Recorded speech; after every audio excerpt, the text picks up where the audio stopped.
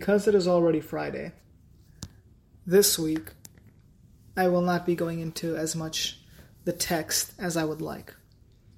I will mostly be saying what I remember from memory about the story of Yehuda, a story which to me is a story of the utmost growth, starting from the deepest pit which one can find oneself in, of selfishness, and going on and growing from one's selfishness to being selfless.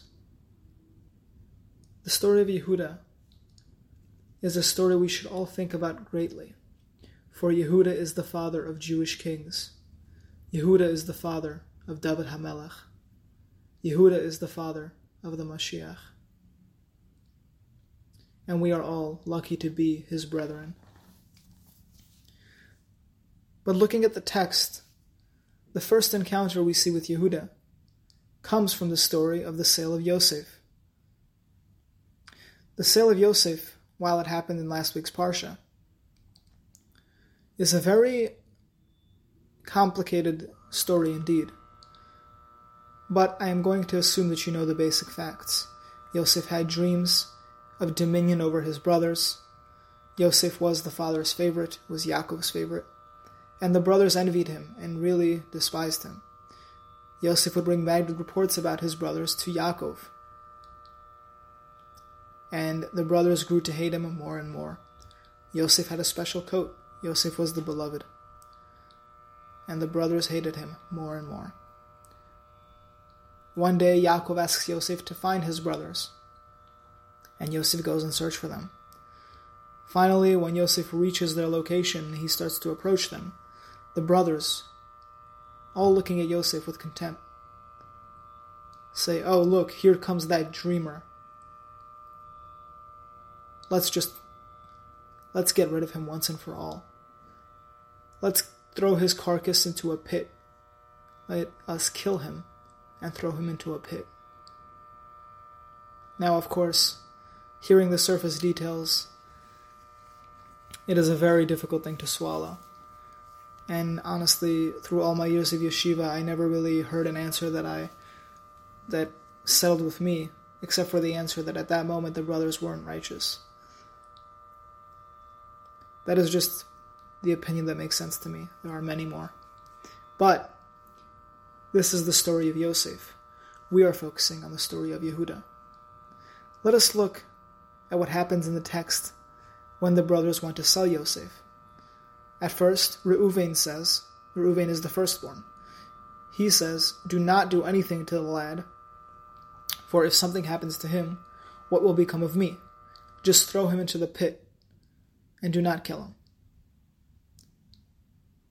For some reason, Reuven, after saying this, seems to disappear from the group of brothers. And while Reuven is gone, Yehuda seizes the opportunity to be the firstborn, to be the leader. Yehuda was the one who suggested that they take Yosef out of the pit, and that they sell him to the oncoming caravan of Midianites or Yishmaelim. The story there is a little bit complicated, but irrelevant to us right now. Yehuda was the one who suggested the sale of Yosef. Yehuda was the one who sold his brother. Now, after this, we see that Yosef is indeed sold. Murky details, of course, but sold regardless. It seems later on that he believes that he was kidnapped, but that is also beside the point. But it is clear that Yehuda was very intent on selling him and making some money off of him. As Yehuda says, "Let us sell him. After all, he is our own flesh and blood. Of what use will he be in a pit? Let us sell him." And some commentators say that Yehuda was the one who dipped Yosef's coat in blood and asked his father, "Let me ask you, father, this bloody tunic, this bloody coat, do you recognize it? Is this your son's coat? Please tell me if you recognize it. Although the verses do not specify who said that, some commentaries hold that it was Yehuda himself. And Yaakov, the inconsolable father, says, I will go down into my grave weeping for my son Yoseph. Yehuda, seemingly, was the one who really caused his father all the hurt just now. Now, I am not saying that it was only his fault. All the other brothers were on board besides Reuven, it seems like. Some say it was just Shimon and Levi. But from the clear text, Yehuda was the one who got him sold. And immediately after this, immediately after Yaakov's inconsolation, Yehuda just leaves his family. And he settles in a place called Adullam. He marries there, a woman called Bat Shua, the daughter of Shua. He finds a friend there named Chira, who he becomes a shepherd with, or an overseer of shepherds. Yehuda becomes very wealthy. Yehuda's wife Bat Shua gives birth to 3 children, to Er, to Onan, and I forget the last child's name. And Yehuda,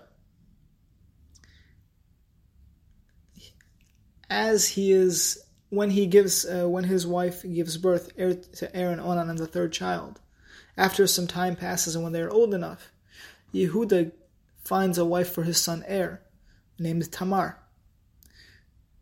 Now, it says that Er was very evil in the eyes of God, and God had decreed his death, lahamitot, his death. And so Yehuda tells his second son, Onan, he says, go and fulfill the obligation of Yibum, to your brother, and take care of his wife, so that his name may live through you. And it says that Onan did not want to have his brother's name live on through him, and that he wasted his seed, and that he, too, was decreed by God to have died. Yehuda then says to Tamar, the twice widowed daughter-in-law,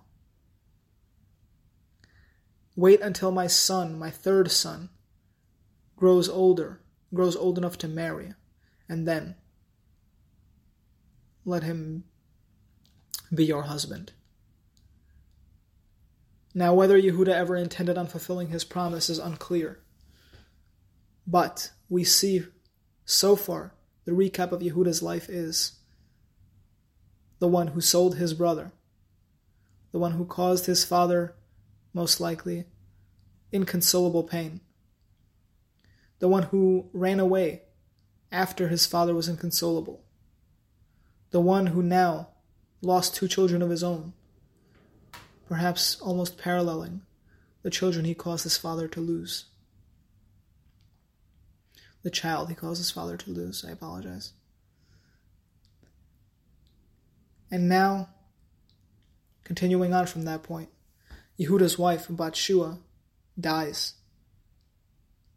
He says he goes to a city called Timnah to be comforted, to look over his sheep, his shepherds.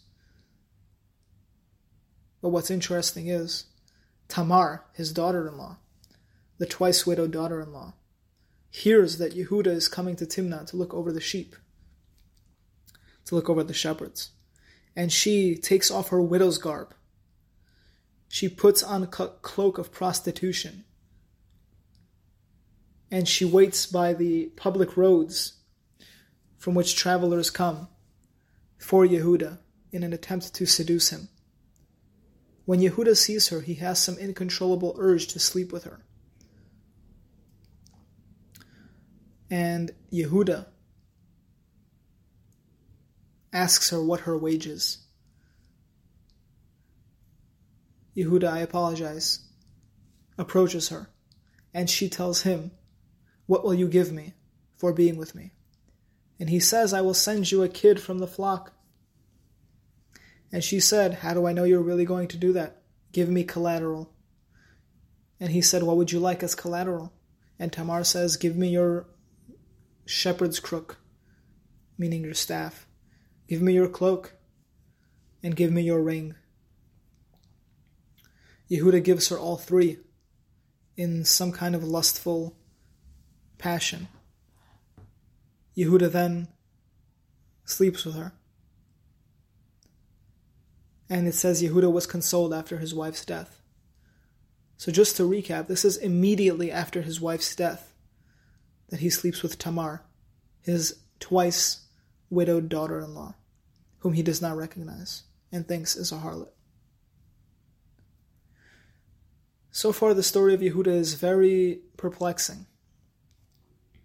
It does not seem like he has done too much growth just yet.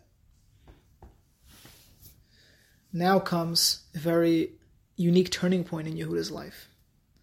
Yehuda was told, after searching for the harlot to give her her wage and not being able to find her, he was told, Yehuda, your daughter-in-law, Tamar, has been playing the harlot. She has been prostituting herself to people all over town, or to people. It simply says she has been prostituting herself. I apologize for that embellishment. And Yehuda says, bring her out and burn her. Have her have a public burning. Very, very intense words. And when Tamar is found, she plays a little politics with Yehuda and says, I will show you with whom I have been prostituting myself. And she sends to him his cloak, his shepherd's crook, and his ring.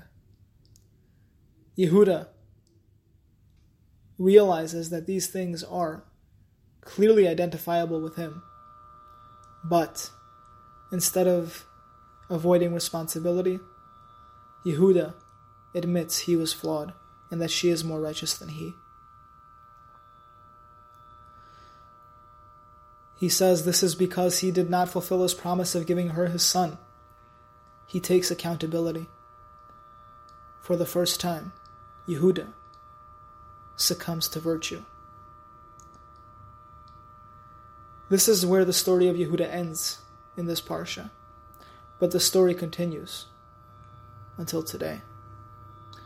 Hopefully we will catch up next week. I hope that you enjoyed.